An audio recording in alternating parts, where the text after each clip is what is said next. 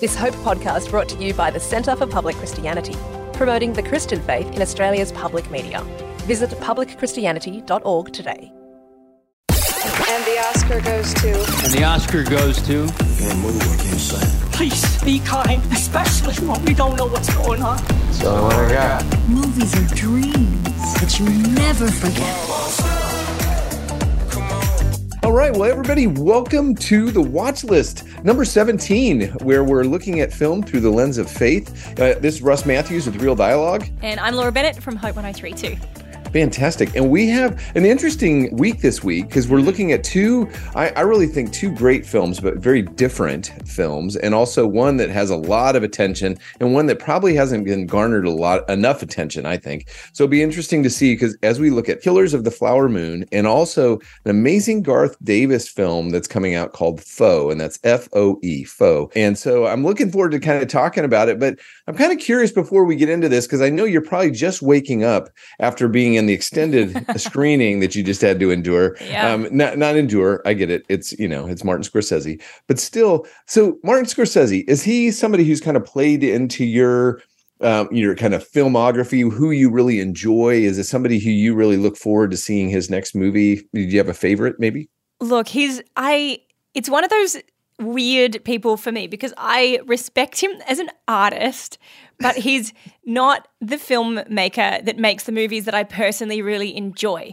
So when I watch a Martin Scorsese movie, I'm going, all right, I share the generation. We share this generation with somebody who is a brilliant creative mind, who makes films, who tells stories in a very unique, specific way. So I want to see what he has to do. Like, you don't grow up alongside your Steven Spielbergs, etc., and not say, let me see how you do it, because you're the person who is a creative genius in this era. So I respect him in that regard, and I will watch some of his movies in that way. But when I went to look at what he's made over the course of his many-decade career, I realized that for as much conversation as we have about Martin Scorsese and as recognized as he is, I personally don't enjoy a lot of his movies. I went, oh, he made that one. Yeah, didn't really go with that. Or I look at it and go, oh yeah, these aren't the ones that I normally gravitate to. And interestingly, one of the movies that he's behind that I genuinely did personally really like is a more recent one back in 2020 called Pieces of a Woman that he did, that was a Netflix release. That one, genuinely, I thought, this is brilliant. But I hadn't connected the dots that he was involved in it until after I saw it. So that's kind of my take on Martin Scorsese. I respect him, but I'm not always personally on board all of his movies. There you go. Well, I'm glad that someone else is willing to be a little bit heretical within the whole film genre, because Martin is amazing. He's an amazing, going back, I mean, I can remember seeing Raging Bull, Goodfellas, and I didn't get to see Taxi Driver as a child, thankfully, in cinemas, but probably a good idea not to. Yeah, probably not to. But again, I can really appreciate that. But interestingly enough, the only films that I watched multiple times of his are probably some of his less recognized ones, I guess. I mean, Shutter Island was like one of my favorites. I thought it was a brilliant suspense thriller. The Aviator, again, another Leonardo DiCaprio film. But the one that really our families watched numerous times is called Hugo. Hugo was one that we really, really enjoyed. And it was kind of this montage to filmmaking and the beauty of filmmaking, but also seen through the eyes of a child. And so we absolutely love that one. But I know that these aren't necessarily on the top of the list of some of his greatest films. So it's going to be interesting just to kind of see then, for kind of understanding that as we kind of look at and go into this new film that's Killers of the Flower Moon. I don't know, did you want to chat about it, or would you like me to kind of introduce it? You can introduce this one. I just wanted to point out just how many movies he's done with Leonardo DiCaprio, though. Like, I wonder how much of Leo's career is a credit to Martin Scorsese and vice versa, because they're back at it again with this one. An incredible cast alongside him, of course, but I do feel like there's something that clearly Leonardo DiCaprio brings to a lot of the Scorsese films. Yeah, well, it's actually they just released it this past that he's going to be the lead in his next film, which is based on the same author, David Grand's book. So he and Martin Scorsese are going to collaborate again on another one. So I believe that gets them up to like 7. But then Robert De Niro, I mean, they've done like 10 or 11 films together. I mean, it's amazing. And I think one of the reasons, I remember reading an interview with Martin about that specifically, just his saying that there's people he trusts, people he likes, and he really thinks that they have a similar view of cinema. And Leonardo and Robert De Niro kind of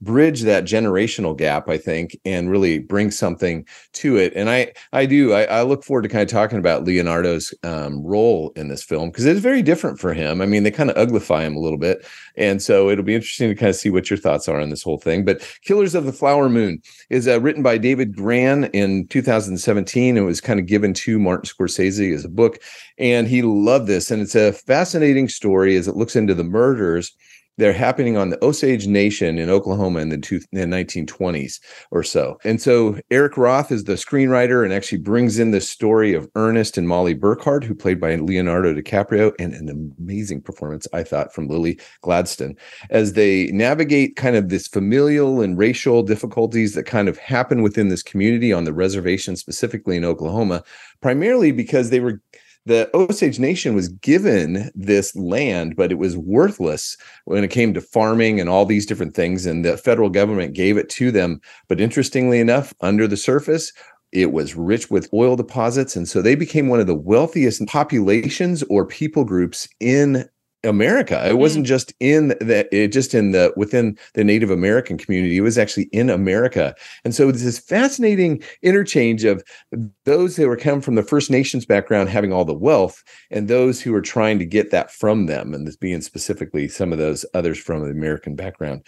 So it's a really interesting story. I'd love to hear what your thoughts were kind of traveling through this, because it is 3.5 hours long. It's quite a commitment to be able to kind of get to in cinemas, even though it will be coming out on Apple in probably the next few weeks. I would say it is worth, though, sitting in a cinema to watch it, because, I mean, behind the scenes truth of the story, my cinema experience watching it was very disjointed, and I was in a cinema where you had people walking in and out, and they will in this because people have got to go to the bathroom, but you had like open doors and we could hear the other cinema. We could hear the chaos of the outside world while also watching this movie. So Right. I had a little bit of a disconnected experience when watching it, but even with that there, you do need to be like sitting in that kind of dark room, big screen space so that you can be more absorbed in the story. I think is really important, because you're taken into a time of history that needs a little bit of attention. Like for me, and Right. particularly not being from an American background at all, a lot of this history was new to me. I hadn't heard this story before. And so you're learning a historical context as well as watching a movie, as well as taking in the way that they've personified these different characters. So there's a lot in this movie that makes it worth watching in a cinema, I think, but only if you can get that kind of quiet, isolated time to take it in. And just fair warning, yes, it is going to be acceptable to check your phone at least like one or two points, and you're probably going to need the bathroom break. Yeah, I think that it definitely was exceptionally long, but Martin Scorsese even talks about the length aspect and all that in regards to the fact that it's all of the story. It's a massive story that needs to be told. And it is better in a cinema just because it's made for that. It's made for the big screen. And so to appreciate it, I felt that it was, interestingly, I am from an American background, but I had not heard this story at all. So it was really fascinating for me to be able to go through and see a very different spin and take on kind of the Native American experience, specifically, especially being those that are coming from a wealthy background, but yet then how they were also kind of mistreated in so many ways, especially all these murders actually occurring on the reservation. That meant then there wasn't actually the proper investigation to what was going on until the federal government finally got involved. And so that in itself was interesting. But then to the performances, again, you can see why Martin Scorsese actually continues to work with Leonardo. But I thought Lily Gladstone was great. This kind of understated, very measured role that she played. She was the force really behind the whole film in so many different ways. And even how she physically was mistreated in so many different ways in this film.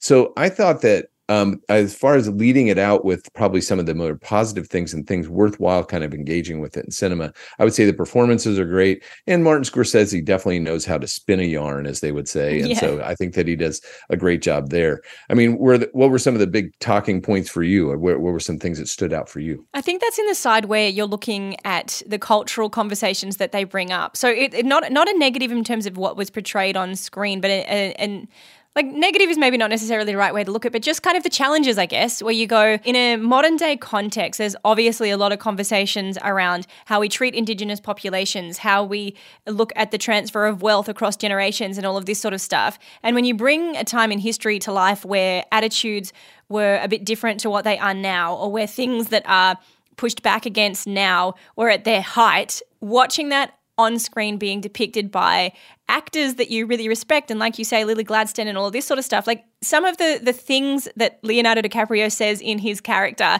like, you know, it's his character, and same with Robert De Niro, but you just go, my goodness, it is so, there's something so uncomfortable seeing some of the way these leading men, leading characters, leading voices in this movie spoke about some of the other people on screen, the other cultures and stuff. Right. And I found that, I mean, it's kind of a bit of a shift anyway to see an Indigenous culture as those that are like that people are begging from them and all of these sorts of things, like as wrong. It's like, it's hard to express because we're so used to seeing certain cultural groups represented as the leaders in society that when you see that flipped on its head, it is a bit of a challenge to the audience to go, imagine, like, and this is true history, but it's like, imagine if the world looked a little different. Like, imagine if the people that we see in power weren't the people that we see in power and other people held that. If different cultural groups held that, what would that look like? And I think there's a conversation around that that's prompted through this movie. Yeah. Oh, I think so. I think that that's actually a great way to kind of set it up and looking at it, especially because you're still looking at the human condition in so many ways that it doesn't matter as far as who kind of ends up being in the position of power, that many times that they actually are still struggle to find what is right and what is wrong. I even found it interesting to even see kind of the depiction of even their faith. Because you kind of see the insertion of the Native American kind of positions of kind of looking at the earth and the value of that. But then also many of them were actually from a Catholic background or actually went to church on a regular basis. And that was even one of the kind of the sticking points at the initial meetup between Lily and Ernest was, oh, so what is your faith? And, you know, they're kind of like going, I think I'm Catholic, you know, kind of that but you don't show up at church. Like, it is the actual old school flirt to convert happening right there. That's right. Totally. But but also even the fact that going back to one of the things you brought up was looking at even Leonardo DiCaprio. This is a good looking guy who's been, you know, Academy Award winner, one who's been in so many great films over, you know, throughout history, but yet they really kind of downplay that aspect of it. I mean, and even kind of, he's kind of a smarmy character really in so many ways, even though Lily Gladstone's character is as regal and I really find really quite compelling, he's kind of the opposite. So it's going to be interesting to see how audiences really connect with the fact that he does kind of play kind of this kind of what would you say kind of morally fluid character in so many different ways. Yeah, but I think like true friends, like you've got your Titanic fans of Leonardo DiCaprio, right? Like they're just going to be like rusted on, love him for life kind of people. But then the people that have appreciated his acting over the years, like you mentioned Shutter Island and even The Departed and ones that he's done, like he's not like, I wonder what he personally actually thinks about this, because he's probably always in some respect going to be like labeled according to his sort of Titanic, you know, thing. Sure. But it's like, and maybe this is only why he only recently won an Oscar, right? It's like he actually has a acting sort of gruff approach to the way he does things, where he's like a really solid actor who likes to have a go at these difficult characters and not the pretty kind of characters and all of that sort of stuff. It's like he's so much more than that. And I feel like he just keeps proving that. And I don't know if people fully appreciate it because they're like, oh, wow, this isn't Leo. But like it is. If you pay attention to what he's done for the last like decade, he kind of seems to be happier in that kind of space than some of the other sort of roles people might assume that he would like. Oh, yeah, definitely. I mean, if you do look at it, if you do say, look at The Revenant and all these other ones, I mean, he did definitely kind of get down and get dirty, literally, in so many different ways. But then on top of it, too, one of the things I love about looking at those that are regularly in Scorsese films, Robert De Niro always seems to lift whenever he's in one of his films. he comes off as the true villain. I mean, I don't think you're hiding anything or spoiling anything by saying that, but he is brilliant in this. And I felt like he just really connected with this character exceptionally well, even throughout the whole thing, even though he was king really of that area, that he, in a way, he was really just delved into it and really grasped it. And so I think it's all of that. I mean, it's not just one or two characters. They really brought in an amazing cast and really immersed you in this world and really helped you kind of take it through. I'm going to argue that I don't know if it needed to be 3.5 hours long. Oh, I think no. I think, like, for me, Oppenheimer, I actually was like, okay, I made it. I mean, I think I was like going, okay, 3 hours. Not that I want to watch it over and over and over again, but I thought I was in it. This one, I'm like going, Marty, I think maybe we could have cut a little bit here and really made it a little bit more accessible. And it'll probably mean that some people will wait till it comes out on streaming before they actually engage with it. But I don't know. I mean, is it one that you would put on the top of your list for the year? Is it like an Academy Award nominee? What do you think? Look, I think some of the performances could easily earn an award, and maybe there's a filmmaking recognition in there in some respects, but it's not one of my top movies for the year. I just think stronger stories have been told. There's like Oppenheimer. If I had to pick between, the 3 hour or so movies that have been available, like Oppenheimer definitely for me comes before this one. And I do think though, like that said, it takes something as a director to be able to even approach a project that's going to be as long as this one was and hold people's attention and develop a story over that time frame. And so there's certainly something to be said for the way that Martin Scorsese and his team are able to do that. Like there are moments where you're really with it and they're building the tension, and it's like a well-written piece of music that's going to have ebbs and flows to keep you listening. But I don't know that it did it to the point where it needed to be that long, but the performances were great. And some of the, conversations it brings up are really worth, I think, tackling. Oh, I think so. I think that's what really stood out for me too. I think it's the performances. If Lily Gladstone doesn't win, I have a feeling that she will. Oh, I think Leonardo's been there. I think Martin's been there. I think they've gotten for some of their better roles, even though this was a great role for Leonardo DiCaprio. I think that he really did a great job with, as well as Robert De Niro. But I'm with you. I probably would say that some of the discussion points on marriage, on a house divided, I think that's who do you trust and who do you allow into your house and who do you allow to influence your life is just a huge topic. Yeah, I mean, grief as well. Grief was massive in there. I mean, just heartbreaking. And that's probably where Martin Scorsese takes it to the next level in regards to really showing that side of it. But then on top of it, the justice. I mean, just how can justice be done when such atrocities have occurred? And I think that's where we do have solutions in what we can see in the Bible and even what we can see and understand from God's story, and looking at justice can prevail. But really, unfortunately, sometimes man doesn't always get that right. Yeah, it's very well said. Very well said. So we'll see if any of you decide to watch it. You'll have to give us your thoughts and tell us how you went with not just the length of the movie, but the whole experience of it. Yeah. I think definitely. Would you put it on in your top 10 list if you even got along to see it and you were able to make it all the way through?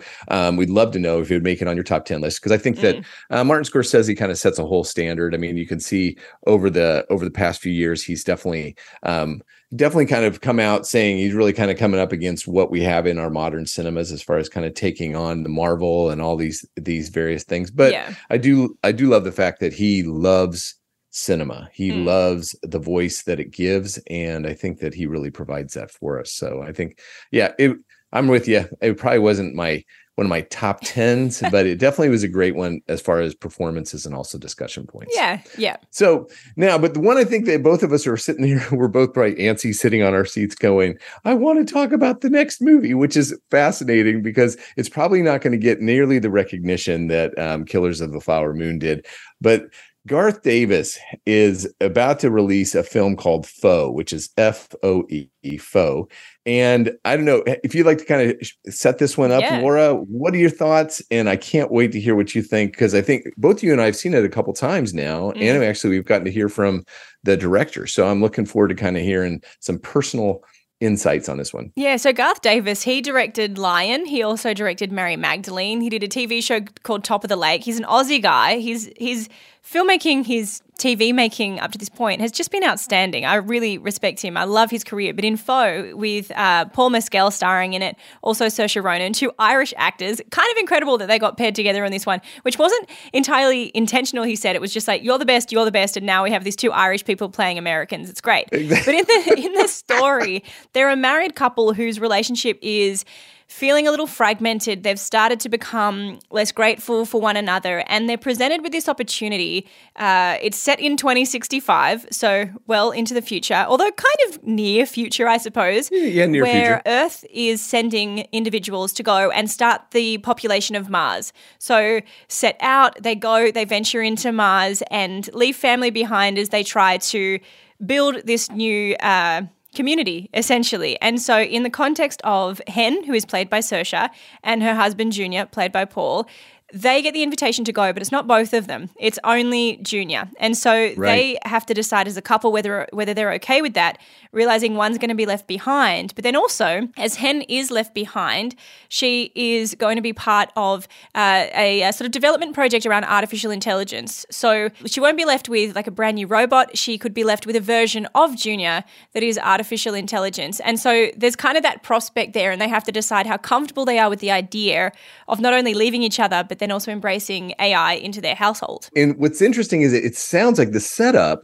sounds like a Philip K. Dick book, like a Blade Runner or something like that. But it is not. I mean, I don't know about you, but I really felt that this was really less about AI and a dystopian future, even though it's set in the Midwest, is where I grew up, even though I could tell it was definitely filmed in Australia. But anyway, we won't go there. But as much as it was less about the AI and dystopian future as it was really talking about humanity and what it is to be human, and also the value of marriage and personal relationships. What are your thoughts? Well, it's great that you point that out, because I know from some of the stuff that Garth said about this movie, the relationship is what drew him in, because it's taken from a book that was written prior to the film being released. That was the inspiration for Garth taking this on, and it was the relationship in that he said really stood out to him. And I actually really loved that this is where the movie went, that they focused on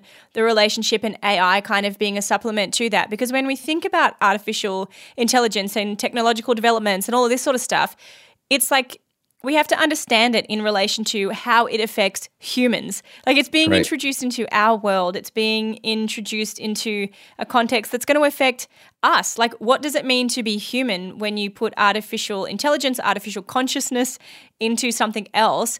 It affects humans' understanding of ourselves and the way that we then relate to each other. So I really liked that the discussion of artificial intelligence in some respects is housed in the dynamic of a marriage relationship, which in Hen and Junior's case, as we've said, it's like they're starting to not appreciate each other. Things are starting to unravel, and there is a real importance in analyzing why, trying to understand why humans can become that way, why relationships can seem to stale. But they don't, it's not so bogged down in that there's not moments of sort of uplift, but it's that dynamic between the two that is more central to this story. It is. Well, and that's probably one thing we'd have to be careful to get to, that it's just about, the two of them and then just their relationship. It's also brilliant filmmaking and storytelling, because there's always throughout it, because I will not spoil it, because there's a couple significant twists that occur, but yet you're always a little off center throughout most of the film. There always seems to be something that you're aware of that's going on, that you're kind of wondering, okay, what's happening here? Especially as they introduce the Terrence character, which he represents the government. He's Aaron Pierre is actually the actor, which I found he was a great foil, because you couldn't quite tell if he was good or bad, if he really had the best intentions for this couple or not. And that's plays into that kind of futuristic. Sort of those kind of movies, like the sci-fi side of this movie comes out in that what's going on, what is brewing here kind of feeling. So they're definitely bubbling in the background, as you would say. And so I thought that's where I really found that I love this film. And after it kind of concluded, I was like going, that was so satisfying. But yeah, man, I couldn't stop thinking about this film. And also even how they wove in the beauty of music and how music really plays such a major part of the human experience, not only just in some of the soundtrack, but even her playing in the whole film as far as the piano and along those lines. I thought it just did a great job. I thought Garth Davis really captured this story, but drew me in. But I think if you go in thinking that it's a sci-fi film, you're going to be disappointed. It's definitely not like The Creator. It's not like the other films, like I mentioned, like Blade Runner and all those other films that are dealing more with the sci-fi side. This is really dealing more with the human experience and really well-crafted storytelling that went beyond my expectation. I really enjoyed this film and highly recommend that anybody gets out to see this. It's like it's a drama. It's a drama with a sci-fi storyline. Right. Sort of thing. Because it's not, like it's definitely drama first. It just happens to house that in a very futuristic narrative. Right. Now, it probably should be said that there is some mature content in this, and it's primarily they're a married couple, and so there's expressions of that in their physical relationship, but also even some of the dialogue that they have between one another. So this isn't necessarily one to be taking the whole family out to go see, but it is one definitely for those who really enjoy a well-told story and a mature content would really enjoy getting along to and seeing. Now, in your interviews, because I'm assuming we'll be able to kind of hear maybe your interview with Garth Davis in the future, so we'll be able to talk about that maybe at the end. But in your interview with Garth, was there anything that kind of surprised you about what he had to say about the making of the film, or even the reading or the translation of the book? Yeah, I might try to tack on a little bit of the interview on this podcast if I can, but or if I don't, just so you know, you will be able to hear it on Hope and we'll make sure it's available for you. But I think hearing some of the behind the scenes context of this movie is almost like vital for you to fully appreciate it. So it's like it's like stepping back for a minute. This movie is definitely one that is made as a piece of art. Like it's not just a story, it's not just a movie to consume. It's almost like a little ecosystem of itself where you've got the book, you've got the movie. You're probably going to need to see the movie twice to fully experience the creativity and the cleverness of what they've done. And then you want to go and listen to some of the interviews that Garth did so that you can like peel back the layers of what's going on in some of the bigger discussions. Because one of the things that he really said that I thought was really profound in a way was when you're considering like aspects of this movie that relate to what the future is going to look like, the fact that it's set in such a sparse environment. I did ask him, why are these kind of movies always it's never in a rainforest. Like, we're never in a rainforest looking at robots and artificial intelligence. It's always some like barren, bleak view of the future. And there's a thread within the movie that does hint at the idea that our Earth needs our attention, that there's some kind of care that has to be given so that the future doesn't look like that. So it's very subtle, but there is kind of that within it as well. And he also spoke about really sort of intelligently, as you would expect, this idea of where we understand consciousness to come from. Like, as we start to talk more about artificial intelligence, how do we define consciousness and what would it mean for these kind of human-made beings to have a level of feeling, and who is responsible for that? If we make these things that have a level of consciousness, are we ethically responsible for what they then experience in their, journey on Earth, if you want to look at it like that? And that thread is kind of in there too. But then also from a relationship perspective, Garth really wanted to sort of, what's the word? Drill home. He wanted to run home, whatever that phrase is that I'm not getting right, cliche. Yeah. He wanted to point out the fact that in relationships we can become so ungrateful and that we can almost sort of fall asleep in a way that limits our ability to connect with people, to see the beauty and the joy of the people that are in front of us. And there's almost that message of, our need to appreciate one another and to not, be so consumed with everything in our life that allows us to detach from reality, the kind of fake versions of things, the artificial versions of things, that we stop embracing the meaning and importance of the real. And it's so good. Like, I genuinely, this is one of my favorite movies of the year. And I know it won't be everybody's cup of tea. Full stop. And I know there's people that have said this is the worst movie they've seen of the year. Like, I have heard the full spectrum of reviews already about this film. But for me personally, I thought, these guys have nailed it. Like, the acting is incredible. The story is incredible. Garth is incredible. And I know I'm talking it up, but I hope you enjoy it. I hope so too. I mean, because we do kind of probably need to wrap up the conversation. But one of the things I really enjoyed about what he was talking about, one thing he did was that he went off with Saoirse Ronan and Paul, and they went off into a house out in the middle of the bush in a way, and just got to know one another as creatives, but also allowing for them to kind of even build into their relationship as far as a couple. And the beauty of their relationship, even though it was definitely strained and there were difficulties, and also they're especially adding in that whole element that he's going to be going away for some time, and they're going to put this other thing, as it were, into their lives.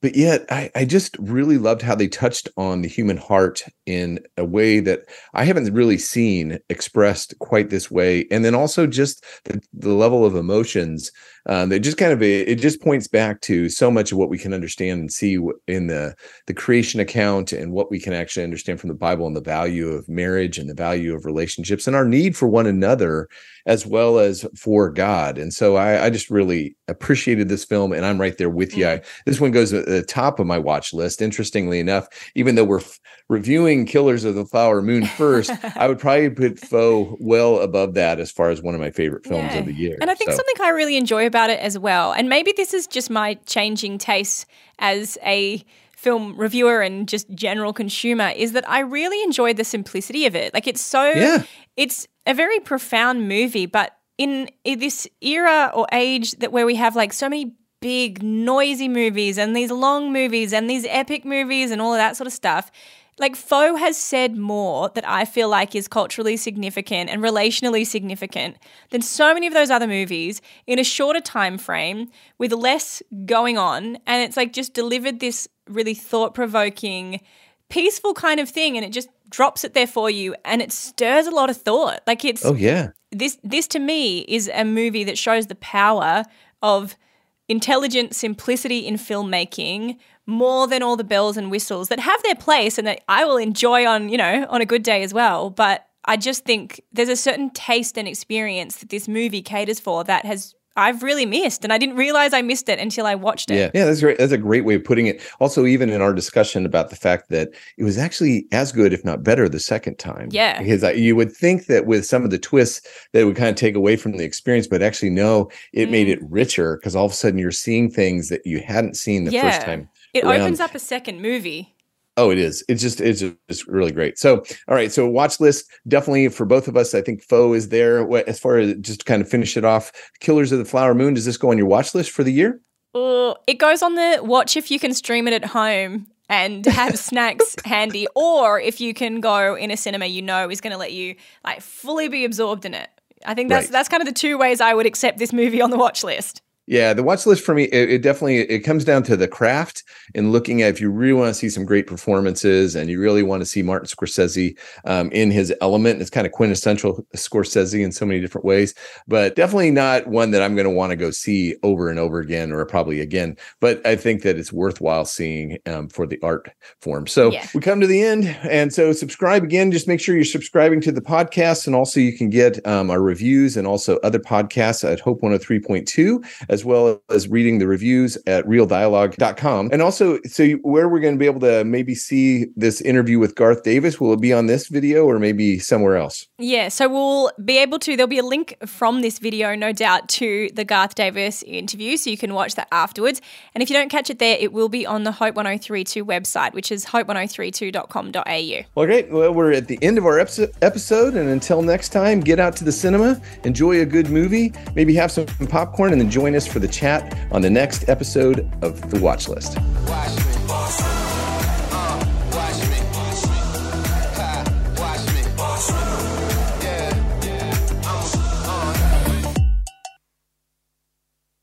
This Hope podcast brought to you by the Centre for Public Christianity.